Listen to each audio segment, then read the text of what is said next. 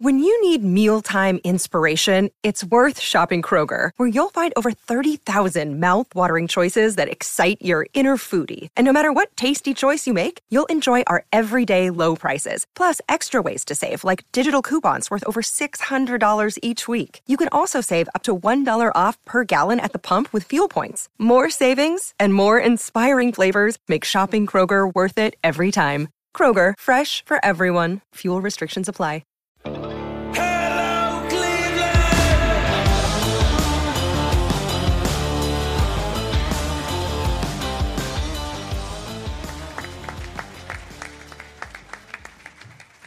Let me start with, obviously, we're here to celebrate Michael Stanley Band's this iconic run at Blossom Music Center in 1982 that began 40 years ago today. Let me ask a question. Okay, show of hands, how many people went to at least one of those shows? Oh my goodness. Wow. How many people weren't born until after those shows? No, that's why I have these guys here. Okay, just so you guys know, this is being recorded as a podcast from my CLE Rocks podcast for Cleveland.com. So anyone who's not here, or even you guys want to check it out, it'll be live on Cleveland.com tomorrow. And the whole point is to celebrate this 40th anniversary of this amazing, amazing series of shows. But these guys here are really, to me, the reason to be here. So let me introduce my guests. Playing the role of Tommy Dobeck is Barry Gable from...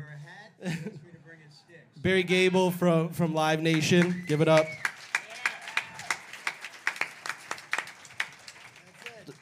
Tommy wanted to be here. You talked to Tommy. I know Barry talked to Tommy. He had something come up, but he wishes everybody the best, and he's really excited about the anniversary of this awesome event. Also, we have Chris Abood, who was the marketing director for Blossom Music Center at the time of all these epic Michael Stanley Band concerts. And last but not least, Gary Markowski.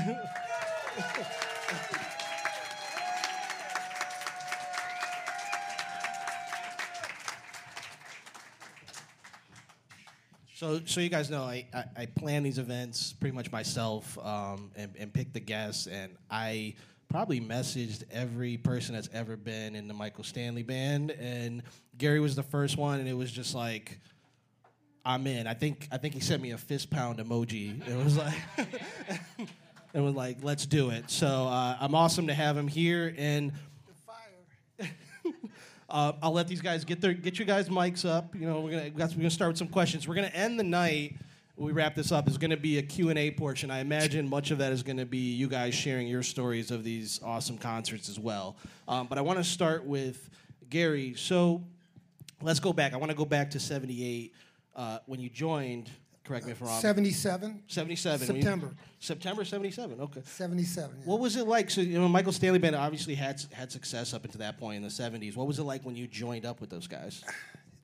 It was great. The thing was, we were friends because I had a band in Youngstown called Coconut, okay, who the bass player in the band was Mr. Michael Sophis, who was Jimmy Sophis' brother, who was the road manager for Michael at that time. And we were doing shows with him off and on at like the Agora or Shaker Heights. Every year we did the Christmas show. And that's how we knew each other. And then when Jonah decided to leave, Michael came down to the Tomorrow Club in Youngstown, Ohio, which was the Agora. Youngstown Agora, same thing. Well, Jack Kirkhoff, you remember, he took it over with the Connies. Yep. Yeah. Anyway, Michael came down with Bob and Tommy, and they said, Gary, if you want the gig, man, you got it. So I left my own band to go to be with Michael, yeah.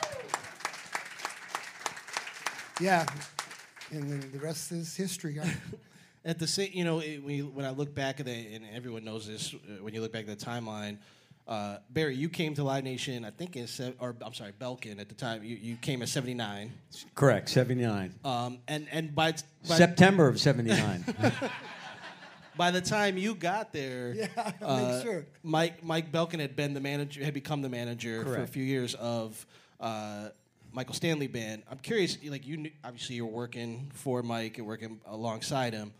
What was it about him and Michael Stanley that made them click? Because this is a relationship that went, 40 years. Well, let me, before I answer that, Sure. or at least try to, I want to first say that I'm happy I'm here, but I think we all would rather have every one of the band members here, especially Michael. So I miss him dearly. I don't want to get too emotional about it, but I wish they were all here and we weren't here, quite honestly. But I'll do the best I can to remember, because it's been a lot of years and a lot of Budweiser. But so truth be told, my wife and Jimmy Sophis were sharing a house in South Euclid, and this was in 1979. We had met, my wife and I met in North Carolina in 1978, and we were dating apart from one another. She came back up here and to teach at Beechwood Elementary School with Michael Stanley's ex-wife, Libby Gee. And so when I would come up and visit, I only knew 3 people.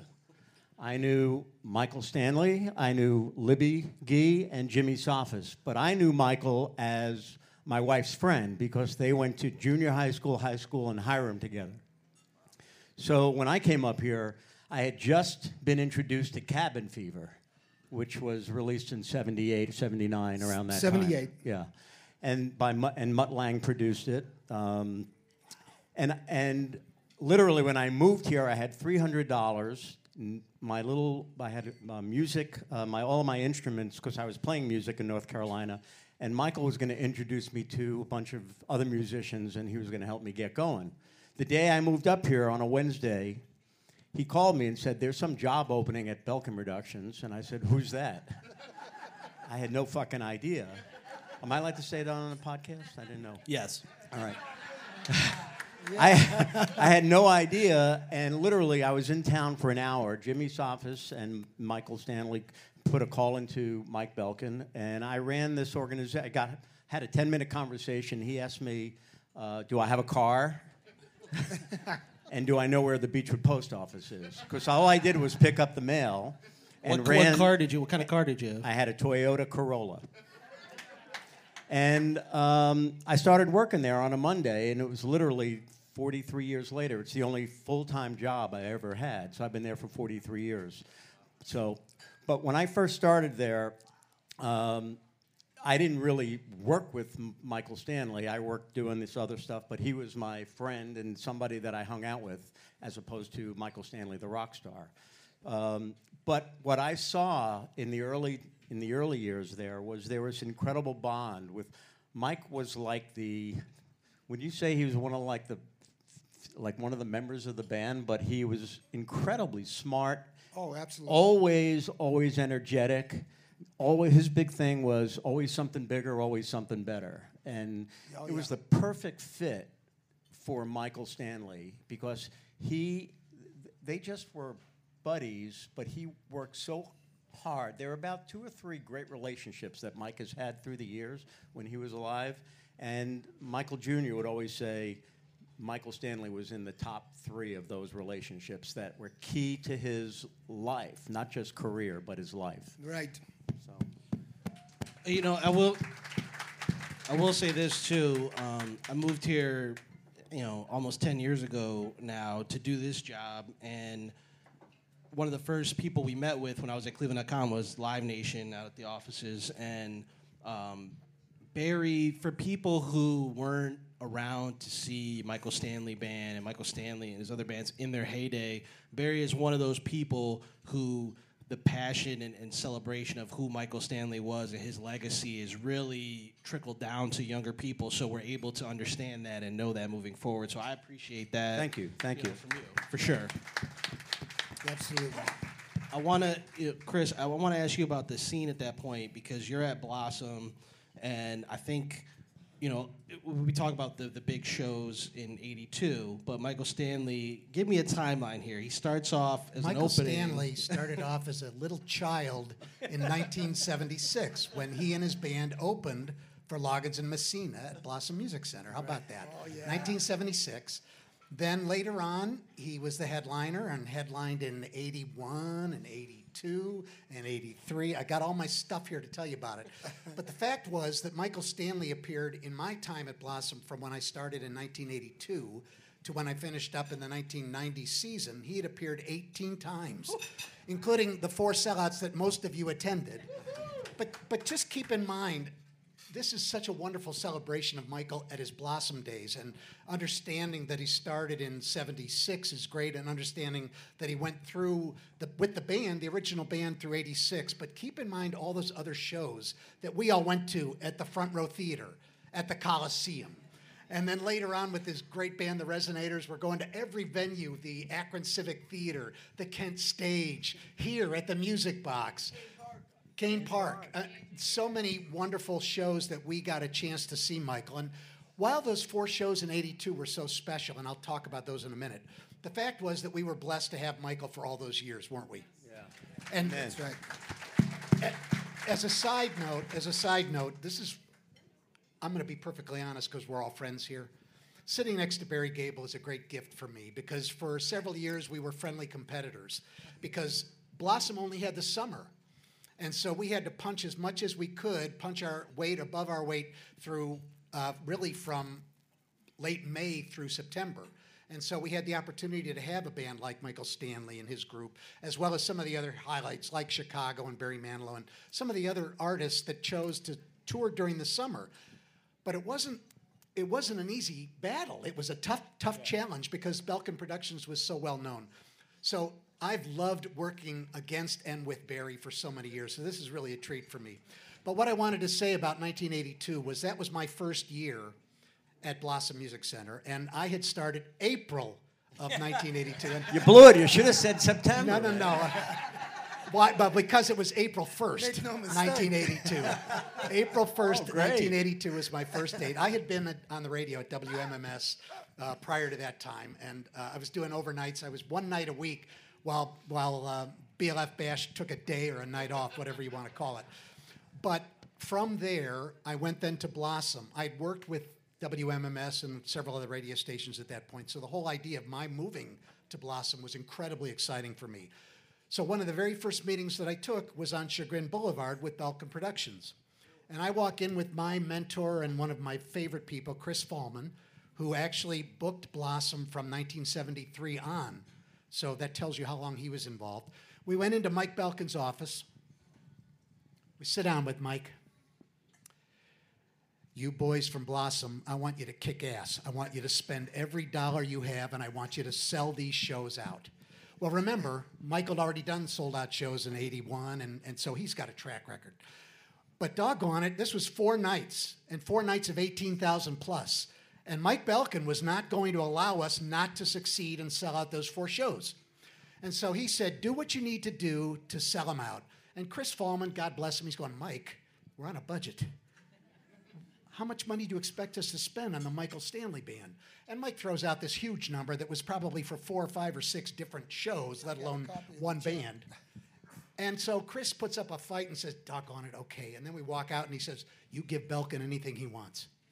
And that's an honest to goodness story. And doggone it, from that time on and from '82 on through the next several years, working with the Belkin family and Barry and Michael Stanley and his band and his family was probably the highlight of my career at Blossom. So talking about these shows and having the chance to talk in a little bit more detail about what went on behind the scenes is such a thrill, and I'm so glad y'all are here to hear it.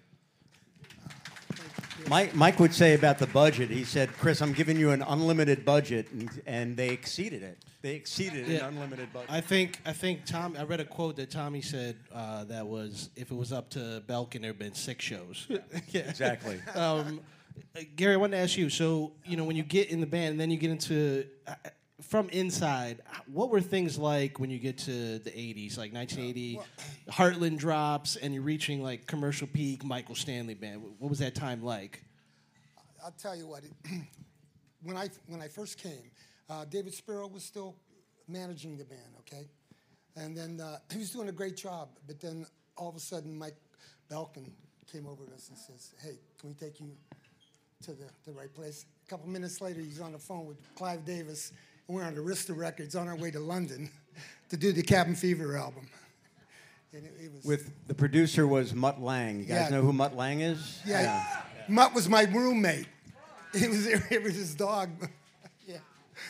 Him and I, oh God, we used to shoot back to London from Monmouth, South Wales, where we did the Cabin Fever album, which was where they did Yellow Brick Road and Bohemian Rhapsody. All of that was done there. And we just shoot in town because he was doing the Boomtown Rats. And we were helping mix it. Yeah, and anyway, so when that first happened, it just went boom, boom, boom, boom. Next thing we know, we were back in town here, and we're selling out the Coliseum. Right, 79, you guys set the record at the Coliseum. Was Eddie Money on that or something? Or I'm trying to think. I was opening. I wanted to ask Barry and Chris, so World Series of Rock, again, correct me if I'm wrong, ends in 1980, and then 81. 81, and then you joined up in 82. What was the scene like, and what changed at Blossom? Because when you look at 82 as a whole, that was a record-setting year for Blossom as a whole. Getting into the 80s, what changed? Like, how were things in the concert industry? What was making them take off so much? First of all, during the 80s, everybody was touring. And I think that's really important. If you look at the Blossom calendar, and I'm happy to share them later when we're done, but you know, nearly every night when it wasn't a Cleveland Orchestra evening at Blossom was taken up by some really big acts. And that's the way it was during the summer. And then the fall and the winter, when, again, Blossom had a lot of the shows during the summer because the bands chose to do the Shed Tour. And by that I mean similar venues to Blossom, such as Wolf Trap, such as Star Pine Lake Knob. Amphitheater, Yeah, Pine Knob. yeah. They had a lot of these All great these- venues that were all outdoors that Chris was saying, sheds. Yeah. And the other point is that, and you hear this time and time again, that Cleveland radio was off the hook phenomenal. So always a great, not only just MMS that had like a 17 share, which was amazing. If you know what that means, pretty much everybody that lived in town was listening to Jeff and Flash, and then Matt the Cat, and then Leo, and Betty, and the whole group. But they also had M105. They had GCL. So there was all these great formats that were beating the shit out of one another, playing all kinds of music. We had record companies here, every record company that was established. So there was always something going on with every band wanted to play here. Blossom was a beautiful place to play. And so that's what, it was like the convergence of the perfect storm with great airplay, great bands at that time too, and great radio airplay, and a phenomenal venue. And the ticket prices at that point were a little bit lower. How much were the Michael Stanley Band shows? Gary, I sent you an ad. Barry told me this. and I- $12.50, was it? No, not. $12.50, maybe $15. I know when we went on sale, we had a $10 lawn price, you know, which allowed a lot of people to come all 4 nights. much you were know, T-shirts? $40, you see How the much show for a every t-shirt? time. I saw the album. He has prices, probably. When the MSB album came out, I saw an ad in the plane that it was less than $5. How many of y'all collected these? Do you remember? These were the calendars that we produced for many years, and I can tell you, based on what I'm seeing right here, that the Michael Stanley Band was $12 in the pavilion. Yeah, and to tell you, just to let you know, folks, that was expensive because the next night on September 1st, Rick Springfield was only $11 for the pavilion. James Taylor, $11. But holy mackerel, Lou Rawls was $12. So we're talking serious money here. And how many of you saw the Ferrari and Teicher show at Blossom? Nobody? Well, no wonder, because the ticket pavilion, $11. Holy mackerel, Andy. But Gary, right, that next night was your favorite night. Wayne Newton was at Blossom. And he was, holy shit, he was $15 in the pavilion. So anyway, you Vegas wanna talk, Were prices. you there when Wayne came? No, Wayne and I never got along well. Gary, I'm curious. You know, when things started to get big, especially obviously in Cleveland for Michael Stanley Band, what was it like being in that band and performing at those venues here? Because even before the '82 shows, you guys had played the New Year's Eve and New Year's Day at Coliseum. So tell me, like, what was How many that people like? saw Gary in his underwear come down? Wait, what? Gary came down from the ceiling New Year's Eve, came down on a wench and wearing a baby diaper to bring in the new year. That's true, right? And you know what? We did that, too, with the Ant Right. Right when we got back from England to take the cabin fever, and then kick it off, That's why,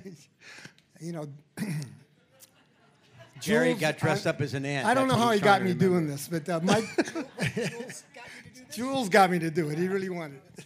He really thought this was going to be perfect. We'll do this. And then Mike said, well, we got to how are we going to insure this? He had to call Lloyd's of London. I think they charged him $750 to insure me to do that each night. And it was like on a Kevlar thing, like dental floss. But it could pick up a tank. That was that strong. And you know what? The one thing, I don't know if you know this, Bear, but that night when I was up there, one of the riggers knocked my wireless thing out of there. I'm up there, and I couldn't get it in. And waiting until the last minute. Michael's counting it down to the last 2, 1, 2, 3, 4, and I just got it in time to start this off. It was unreal. Oh, it was unreal. I was panicking. I said, oh, my God, no. What was your question again? I'm sorry.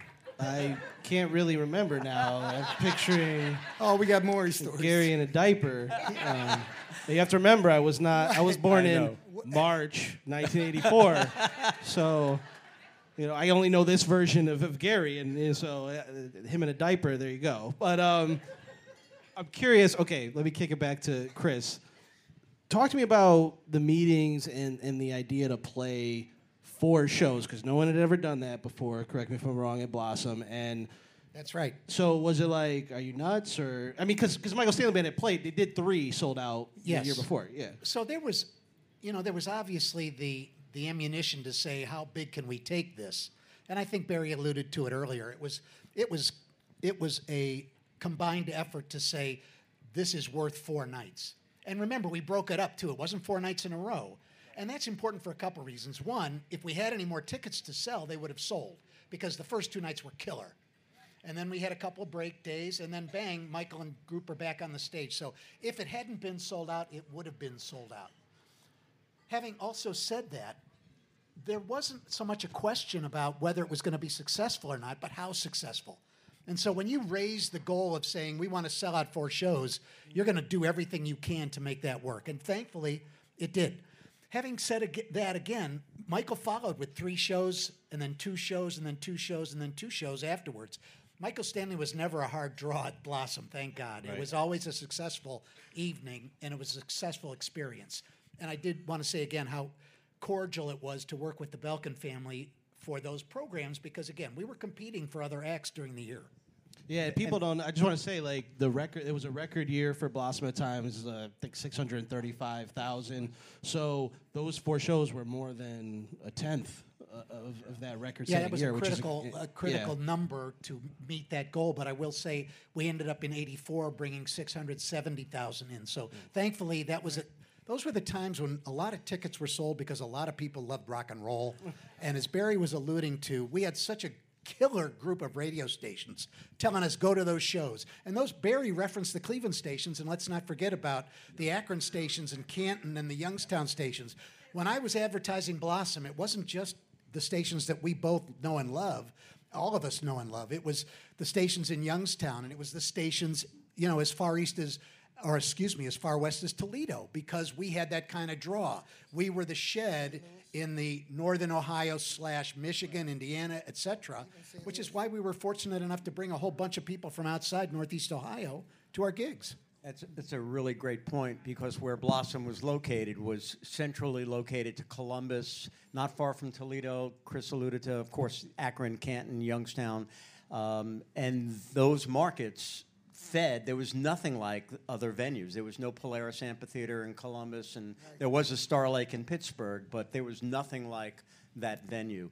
And you also couple with the fact that they were on a roll. The band was on a roll. They had the Heartland album that came out that was getting a tremendous amount of airplay in 81, 82, no, 80, in 80, 81 North Coast came out.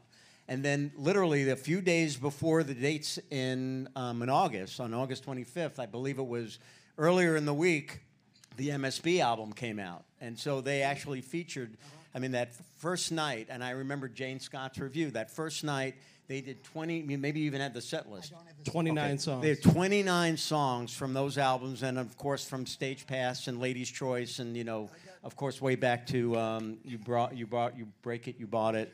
But the entire set list was amazing, and at that time, everybody was writing. Bob had his incredible songs that they had that he was working with Michael. Kevin Raleigh, of course, was just in his peak of writing.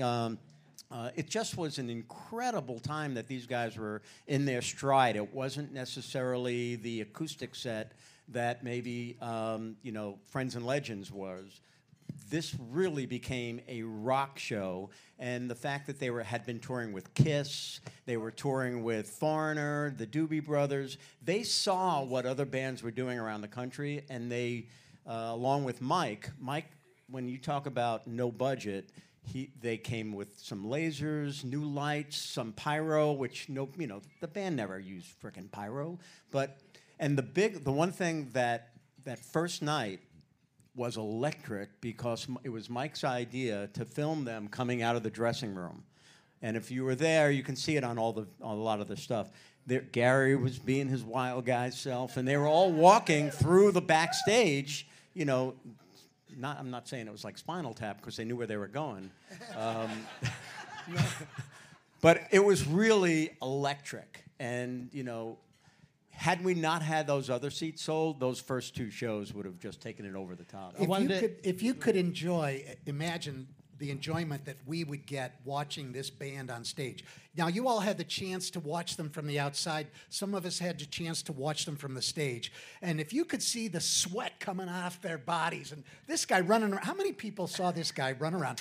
You realize if he had a Fitbit on, it would have been 8 miles those nights, because of the energy that he expended. But it wasn't just you, it was the whole band. Got so engaged and excited. I'm going to share a note from Michael Gismondi in just a little bit that he wrote for tonight. But Gary, the thrill of being out there. I told Michael when we got out there, I said, man, listen, here it is. These are our fans. We got to give it all, man. Let's just go. Let's get them. Did you, Gary? I think the band, and you point this out, I think they had grown to like a 7-piece at that point from what they were. Was there, when Michael comes to you and is like, we're doing 4 shows at Blossom, what was your reaction? Was it pressure? Was it excitement? That's unbelievable. I couldn't believe it. We couldn't believe it. I don't know exactly what happened there. Did the first 2 shows sold out, and then they had to add on because we're so much prepaid? They were all announced at the same time. Mike he wasn't gonna, because they came and did 3 shows the year before. People knew that there was got to be something, like I said, bigger and better. And Mike said, no, we're not gonna sort of leak this thing and milk it. It's all or nothing. And the prices were right too at that time. Yeah. How do you? So you mentioned this, Chris and Barry. How do you promote a 4-night show? I mean, obviously you have the unlimited budget, but when you have to when you sit down and come up for a plan, like what's that plan entail? Well, again, the band had that album MSB on the shelf, and they knew August 23rd. August 23rd. The shows but they had released a couple of one of the singles, and it may have been Kevin's song. It could have been either. No, it was probably Kevin's "When I'm Holding You Tight." Was released, right. And then the second single off that was I think it was "Take the Time." But "He Can't Love You" was the big hit. Right. The MTV videos helped a lot of that. Yeah, too. And they also had a lot of videos that were being played at that time too. I can't remember when they were on Dick Clark and Merv Griffin, but it was all around that same time. Susan that was Anton. all teed up, and EMI actually did a great job on teeing up a lot of the support. They also were very heavily involved in starting the sale of the show. But it was, like Chris said, we were all over Northeast Ohio with advertising and into Columbus as well. On LVQ, QFM 96, we were at IoT in Toledo and The Wolf in Youngstown. We were everywhere, and we were not stingy on giving tickets away and promotions. So. And if you all remember, you are here because you're Michael Stanley fans. Think about the music that was in the can at that point. When you talk about MSB, in between the lines. I mean, I'd go just to see that song, and if you saw that song performed live, that was it. Anything else was an encore. But North Coast had come out within the Heartland, and that was, as we all know, that was kind of a Gary Markowski, right? Yeah. So,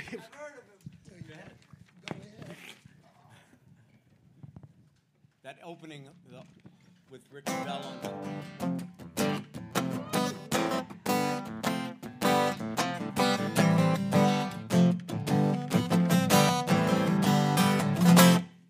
When the night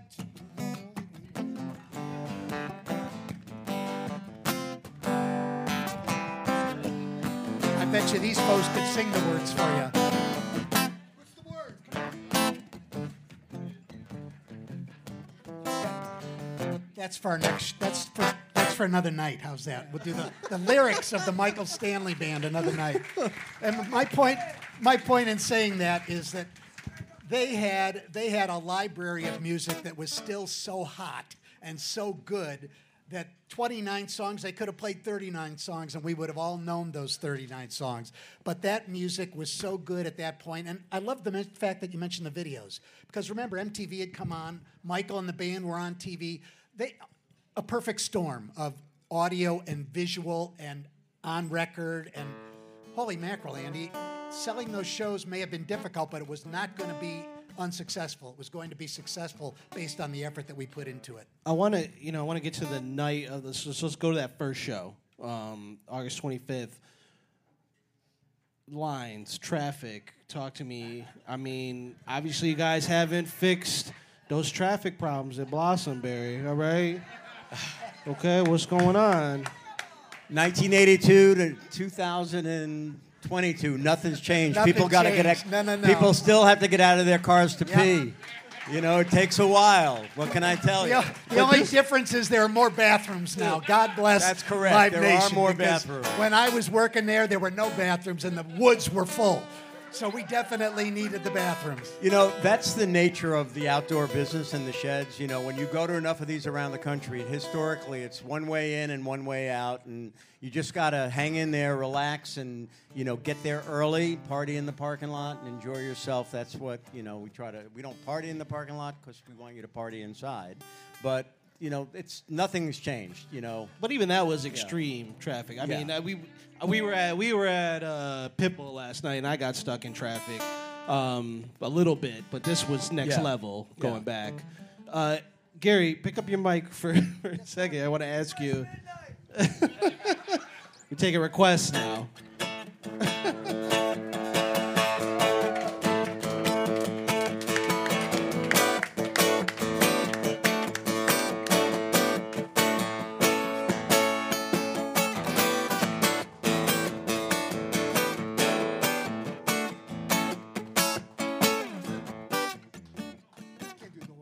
All right, wait. I want to ask you, Gary. Gary. This is. We didn't pay him to do this. He's just here doing it.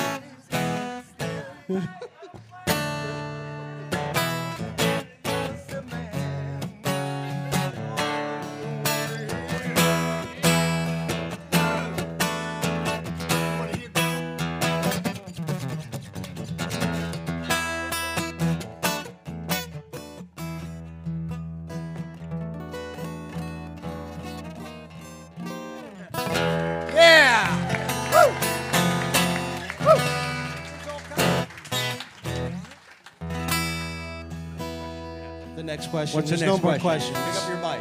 No, Gary, I want to ask you, when we're talking about that first night, the energy, what was that like? Because you went to the venue in limousines, right? Well, yeah, it was unreal. He doesn't remember. There's somebody in the front row. I came to the guys when we were standing out front to thank the audience, who were just all about the fans. Never forget that. We want to give you our heart and souls, all the passion that we could. And I said, Michael, I was standing right next to him, Michael, if we don't do anything else in our career, this was the night, man, it was hard to talk about. I said, thank the Lord. And we're going to read, I'm going to let Chris read this, because obviously you guys, many of you were there, but you didn't get to see backstage. So Michael Gismondi sent Chris. So you all know Michael was the bass player. And he was pretty quiet, but he sure was a good bass player, wasn't he? He still is. He still is. As Gary is still a great guitar player. So he wanted to be here. He wanted to be here as well. He had some scheduling conflicts, but he did send us this. So we reached out to Michael when we heard he couldn't make it, and he's a pretty quiet guy, but he wrote something really nice, and I'd love to share it with you. He says, as most of us know, time has a way of slipping by us as we go through our daily lives and our daily routines. In an attempt to recall events from 40 years ago, our memory can tend to omit much of what has occurred. Do we agree with that? Considering the sold-out MSB Blossom shows, there's a feeling of accomplishment and a little disbelief that I was part of the phenomenon of such magnitude in that the record still holds to this day. I am so fortunate to say, yes, I was there. A specific memory from those nights was, with my sister's help, my parents were able to attend one of the shows. Of course, they stuck around to come downstairs after the show. As I approached Michael Stanley to introduce him to my parents, he politely ended his conversation with who he was talking to and immediately came and introduced himself to my parents, and complimentary to me, and I'll never forget how gracious he was. Such was the thoughtfulness and the kindness of Michael Stanley that I will always remember with much gratitude. As far as playing in front of that huge crowd, it was surreal, as you might expect, and somewhat distracting if you try to comprehend what you're experiencing in the moment, and very exhilarating as you and the audience and bandmates exchange energy. Wasn't that the truth? Yeah. Gary Markowski. So that backstage area was hilarious. I'm sorry, I'm talking Michael Gismondi. Michael Gismondi, excuse me. Chris will attest to this. So one of the things that was always crazy was the amount of people after the show backstage. It just, right, Gary? It went on and on. It was, sometimes, when I'm backstage for shows nowadays, there might be 30, 40 people, and that's it. Easily 300 people backstage. With no question. Everybody was a friend of somebody in the band, but the one I remember the most was Michael's mom, Marty Gee. Marty used to wear a button that said, "I know Michael Stanley personally." She was phenomenal. Well, I'm gonna touch on that to say my favorite guy behind was Mr. Gee, Michael's dad, who was always so polite, just such a gentleman, and I'm a freaking fan, okay? So I'm blushing over there. I love your son. He's the greatest. And Michael Gee, a senior, says, yeah, I guess he's pretty good. But it was a delight to meet the family. And at that time, the daughters were really young. Very young. They were still young. They didn't know what was going on. They just knew they were there at the sound check and running around. They were pretty young. But they are very heavily involved in his foundation going forward now. If you follow them online. They started a foundation when Michael passed away called 10,000 Watts of Holy Light. That's part of the Cleveland Foundation. So if you're interested in supporting, they actually donated some dollars last year to a number of causes that Michael is very heavily involved with. The Gathering Place, the APL locally here. If you all know, Michael and his wife Denise used to donate and spend a lot of time with animal rescues. So if you're interested in supporting that, and the shows that we have coming up in December, a portion of all the proceeds will wind up going to the foundation as well. So. You can find reviews of that first night, especially. Like Jane Scott has an awesome review, as you saw, and it's funny too because I have our archives for Cleveland.com and the Plain Dealer. The review is right above ads for Rocky 3 and Fast Times at Ridgemont High, which were showing at the local theaters. But I wanted to ask you guys, what are highlights from some of the other shows? Was there rain and mud at one of them? Yeah, there was definitely rain. Anybody get caught out there in the rain? Anybody still looking for their keys in their car? Out on the road, out on at the grass area?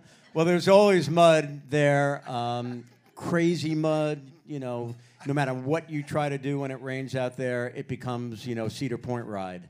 And that's what would happen one of the nights. But it also was very humid, if I remember correctly. And there was, there were times where Michael would run across the stage, and he fell on his ass once or twice.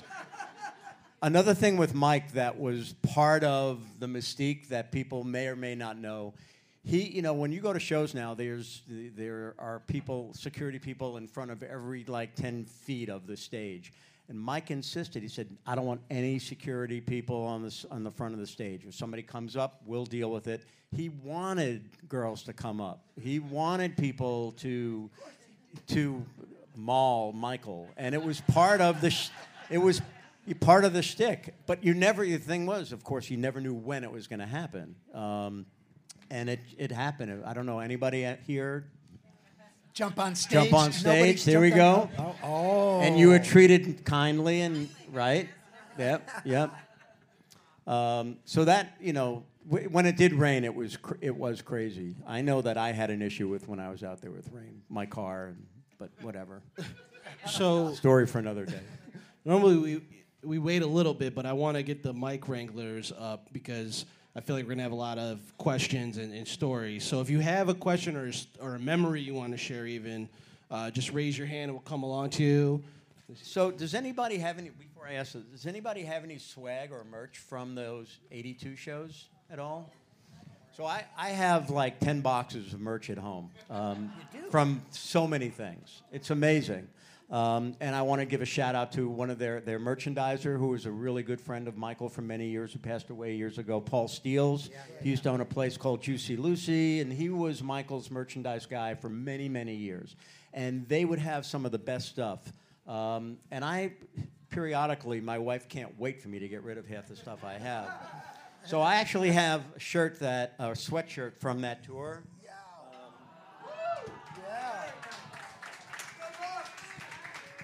So the way I'm going to give this out is I want to see somebody fit into it because it's a large, but I swear it's a small.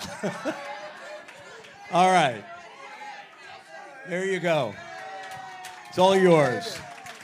There you go. I don't think it's going to fit. We're going to try. Well, you here. can take the zipper try. down from the top a little bit. It'll fit in. I but have a 6-year-old enjoy at it, home. I have and a it even 6-year-old. smells like my basement. So. You see this, Michael? Look. That would fit my 6-year-old, I'm pretty sure. Yeah. Yeah. There you go. She got it. It fit. She's got Awesome. it. All right.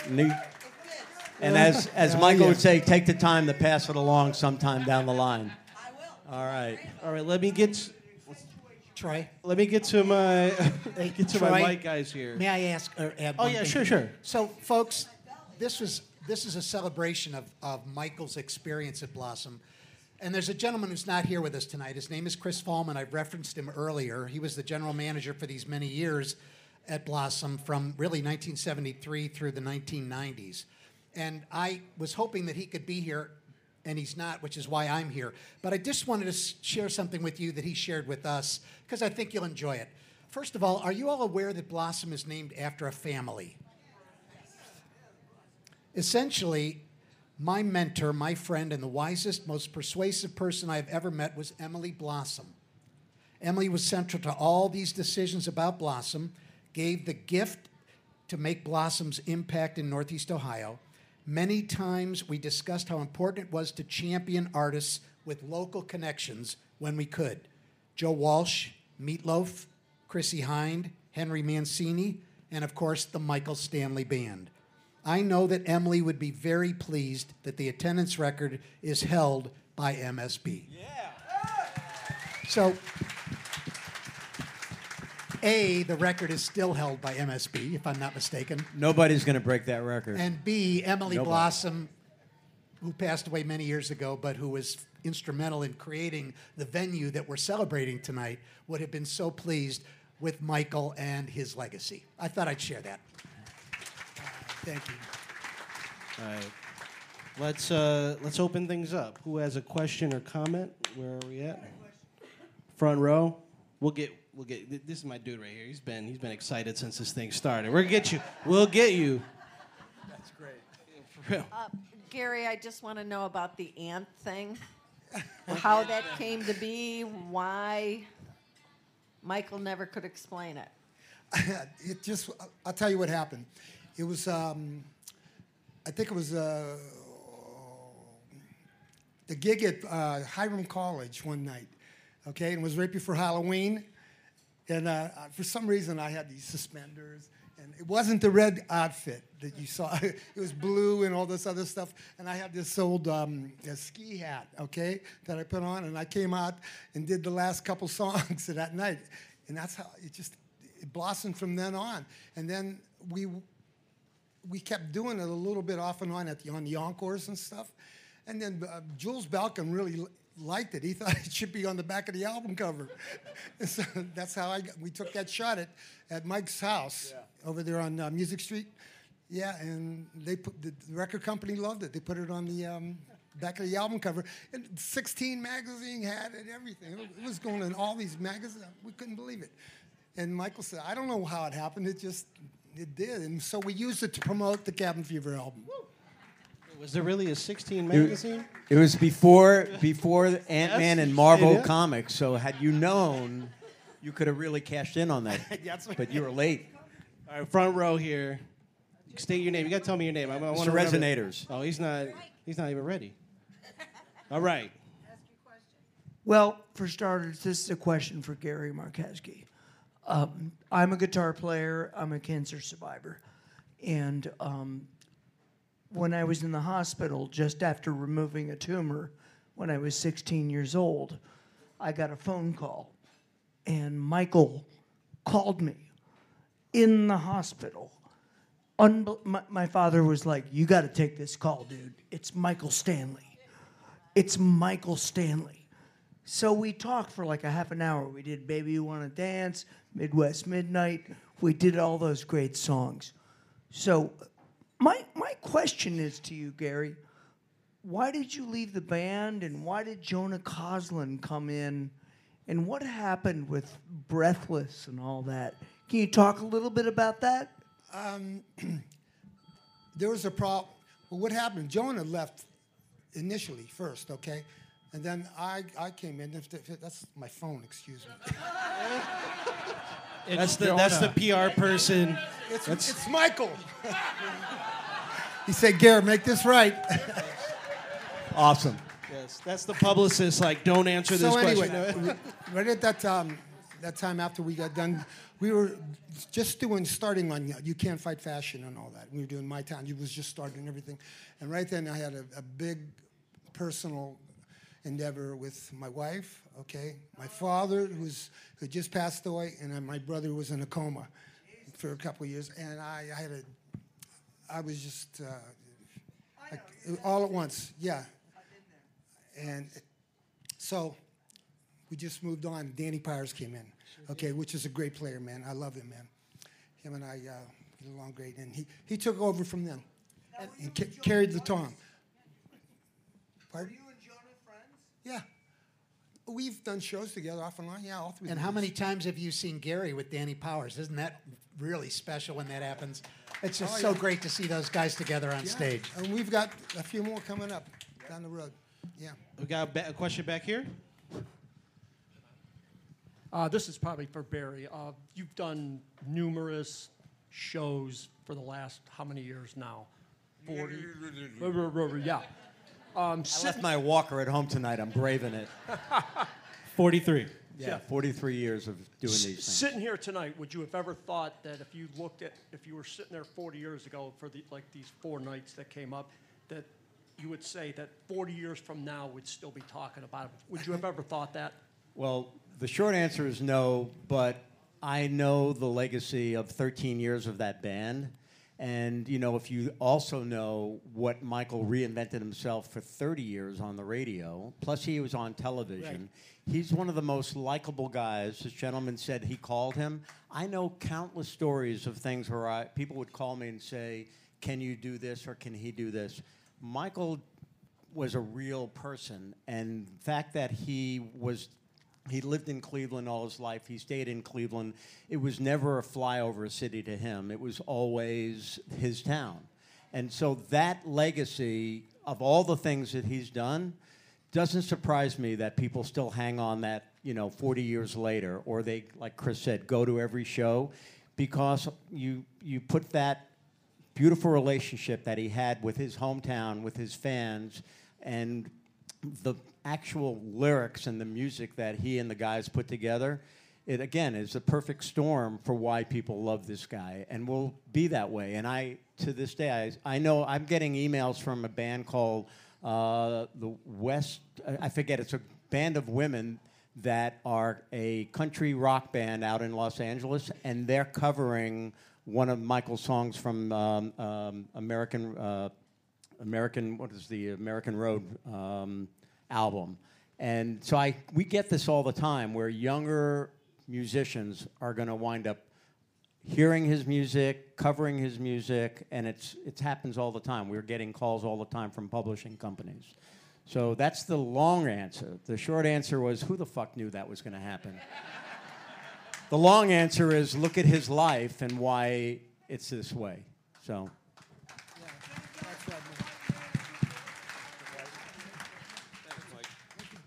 I think you missed that line, but I'm laughing my ass off. He said, "Thank God for the white man that put the white lines on the highway." My editor, Mike Norman, just sent me. You know that story. I figured I wanted to make sure you heard that. I did. That was worth coming tonight. Troy, we got one over here. Get him out. No, we have another question in the back. Hi, guys. Oh, I'm sorry. He's I'm got a a good little strong close voice there. in the Hey, post. we did attend, my wife and I, who was my girlfriend at the time, we attended one of the concerts, and it was a rain-soaked concert. It was hell getting out of Blossom at that time. But what really kind of sits in my mind was, do you recall in 1979 a 5-night run at the Palace Theater? Yes. That was Because that was phenomenal one nights. of the. I was a freshman in college, and we went for my birthday on the 25th of November, and that actually sits out in my mind as one of the best Michael Stanley concerts. How about that? Omar, he was on. Michael came out through the floor, up through the ceiling. Omar did this magic trick and brought Michael up on the stage. It was great. Yeah, I remember Michael running down the floor with a rose hanging out of his mouth, and he was living it up. It was a tremendous show. 5 days but in I a was row. surprised that you didn't mention that because that was a 5-night stand. Yeah, it was. At the Palace Theater. Yeah, we That all was had an capes unbelievable. on and It was part of the tuxes. renovation at that time, because it was still coming out from underneath a lot of the old rundownness of it. And At the Palace one of the Center. things that Mike did, again, in typical Mike Belkin fashion, was one of the nights we did a promotion with American Commodore Tuxedo. I don't know if anybody remembers that place. And Yes. they wanted everybody to come in tuxedos and formal gowns, and the band true. did the same thing one of the nights. It wasn't all of the nights, but that was the way Mike used to do it. This night will be the formal night, and this night will be whatever. And I remember coming in with the invoice for the tuxedo that I rented, and he was not happy about it. I remember that. But those were amazing shows at the Yes, they Palace were. Theater. Thank Thanks you. for bringing those up. Yep. Yeah. Anybody else? Oh, do we have someone? Okay. Over here. Go ahead. Got you. I have a question for Barry. It's not specifically about Blossom, but it's more about Michael as a person and your relationship with him over the years. I had heard the interviews on NCX the day after he passed away. They did all that nice programming, and you had mentioned him being a prolific letter writer, and that you had a lot of letters, you being in each other's wedding and all that. And I wasn't at his. Maybe I wasn't at the first, second, but I was invited to the third. But it was in Vegas, and I couldn't get it there. But I'm sorry. But I just wondered if you could speak a little bit about that, because I mean, it was so touching to see that he had prepared that letter for the fans, Well, and hearing, that so many people had gotten years and years of these beautiful letters and correspondence from him, and I mean that those kind of things seem to be reflected in his songwriting. He was a very thoughtful guy. I'm not telling, it's who he is, who he was. And he was a letter writer before he passed away, he knew what was going on, and he wrote the letter to his fans at NCX, and he wanted that posted upon his passing. And he wrote letters to every band member. He wrote a lot of letters to different people that were close to him that still have those letters, but that just is an extension of his writing.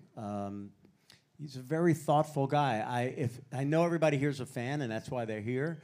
While the MSB days were incredibly hot and the music was incredible, you listen to the Solo Years albums, and those records are incredible writing. You know, take the time to listen to the music and the lyrics as well, and you'll see that. You all know that because you're here.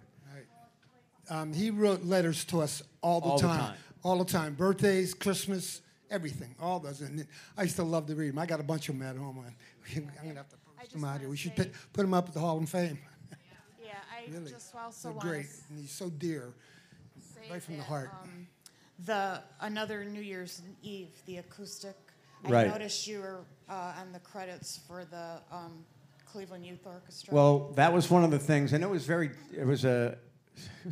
difficult because we knew that he was in bad health, and I actually had asked him before that if he would be interested in doing another New Year's Eve with the Contemporary Youth Orchestra. And if you're not familiar with the Contemporary Youth Orchestra, they feed to 65 school systems in Northeast Ohio. They're all high school kids. And it really is a wonderful orchestra that they do contemporary music, not just classical music, but contemporary music. And we were in the middle of the pandemic. And normally they have a way of doing a show every year called Rock the Orchestra, which is one of their biggest fundraisers. Well, nobody was going anywhere, and they still had to pay the bills. So I had asked Michael, would you be interested in doing a Zoom show, a Zoom song with these kids, and they'll work on the arrangements with Bob Palander and the orchestra's musical director. And if you hadn't seen it, it was an incredible piece. And not only is it still being shown around the city, they were able to raise around $8,000 from donations and local sponsorships to get that done, which was really Michael saying thank you to these kids. Again, it's part of that legacy thing of him. He never knows how to say no, that guy. He never did. He always was available to do that. And it was heart-wrenching because I knew what he was going through. And the frickin' song being Another New Year's Eve, it was like incredibly powerful. And that song was written, for his ex-wife, his wife who passed away previously, Denise, because he knew she was sick. So tough. It was tough all the way around. But Michael, he did it. He did it. It was very nice of him. We'll take a couple more questions. We have one up here, and then a few more, actually. Okay. This is We'll get to you. Question for Gary, and by the way, us up here in the balcony won't bitch if you pick up your guitar again, okay, brother? I got you. We got you. All right, cool. Michael had, the Michael Stanley Band, the Resonators, and I happened to be at Kane Park Saturday night, and Jim Brickman played. And Mark Lee Shannon was the opening act. Mark Lee Shannon was the opening act, and he and Jim Brickman did a great rendition of My Town at the end. It was beautiful.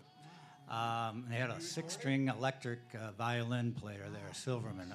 It was wonderful. But it made me think, post now, what's the relationship between the two band members? Do you guys interact at all?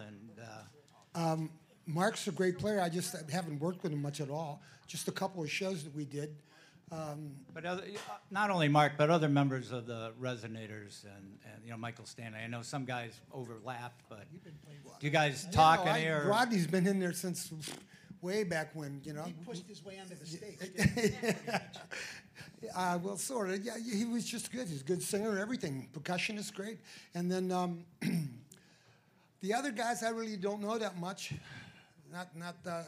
We did a couple shows together, but that was about it.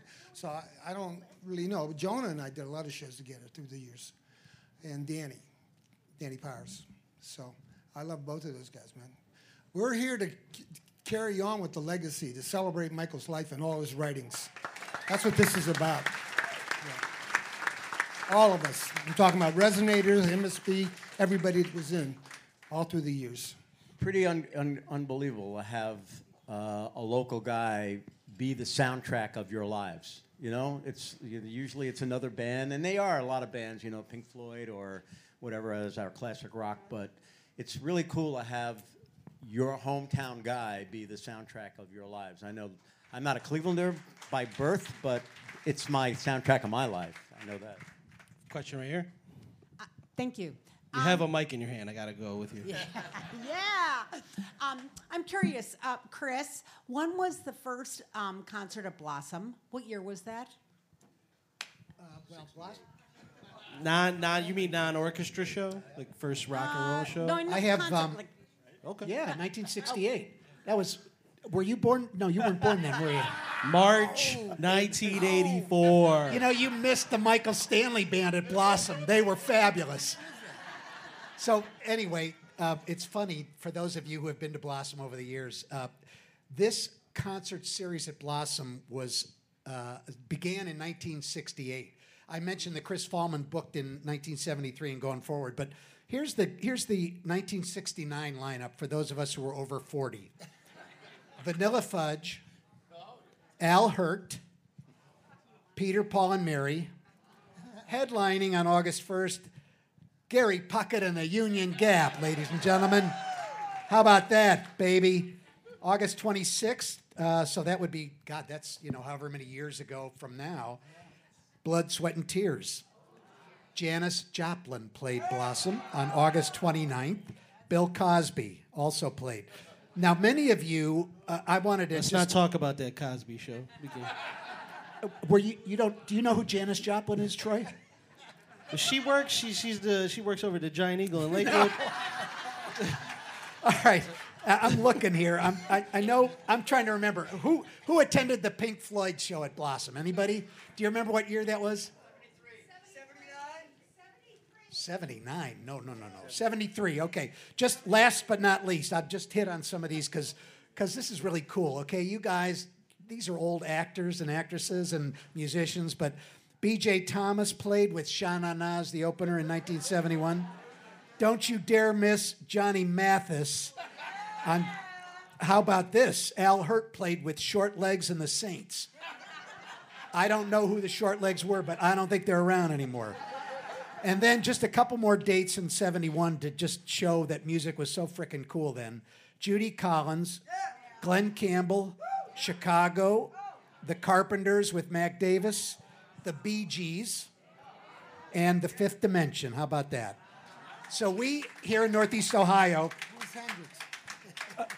Gary Markowski played here in 1972. September. So how blessed are we here to enjoy a venue like Blossom and the music of the Michael Stanley Band? And I'll tell you, 1 and 1 equals 15 when you're talking about Blossom and the Michael Stanley Band. All right, I'm going to take 2 more questions, even though there's way more than 2 hands up. The first show is 1968, and it was Judy Collins.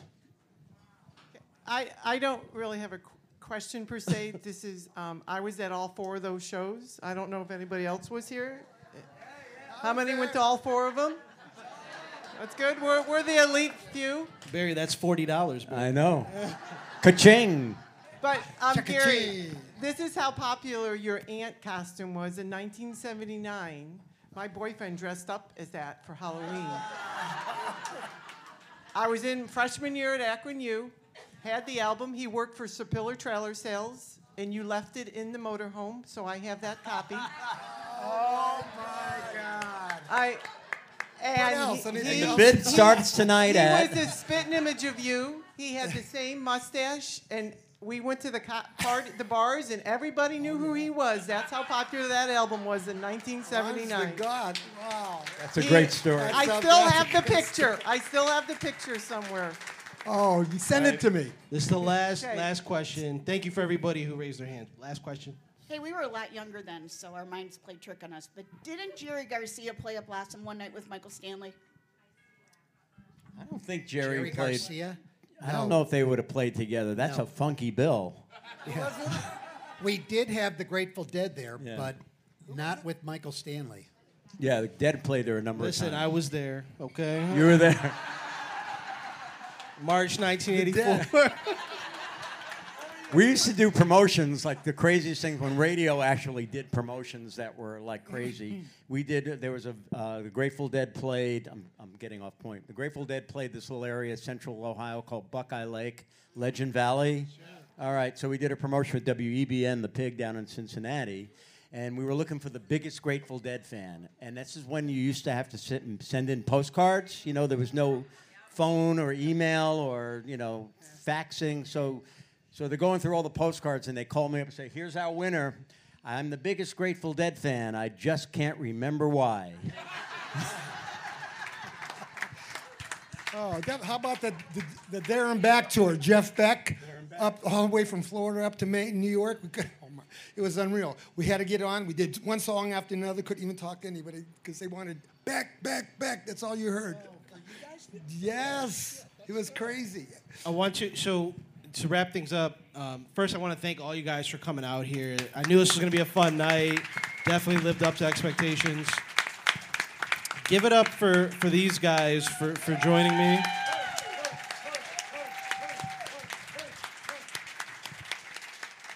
I'm gonna look at Mike Miller because I'm trying to remember the date. Our next event that we have scheduled anyway for October is the anniversary of Meatloaf's Bad Outta Hell. Is it October 21st?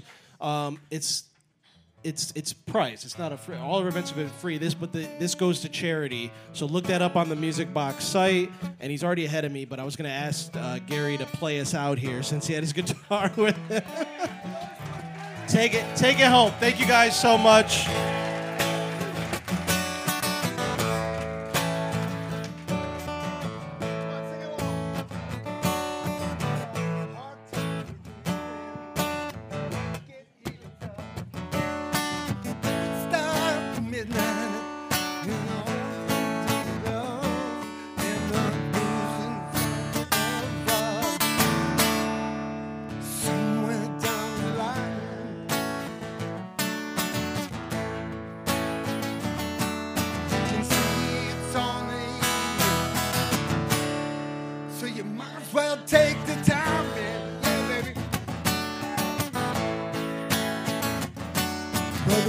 Laid off in Ohio. It's getting rough.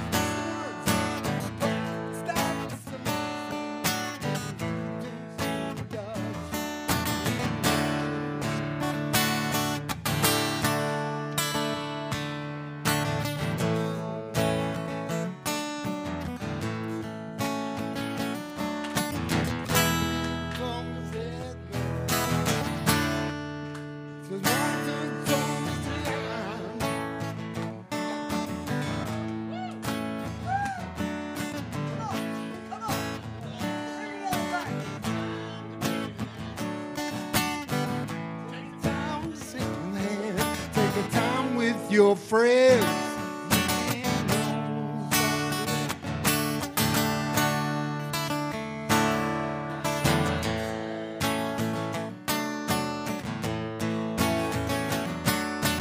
See it's on the moon, so you might as well take the time.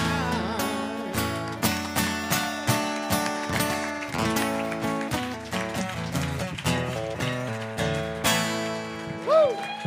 Woo!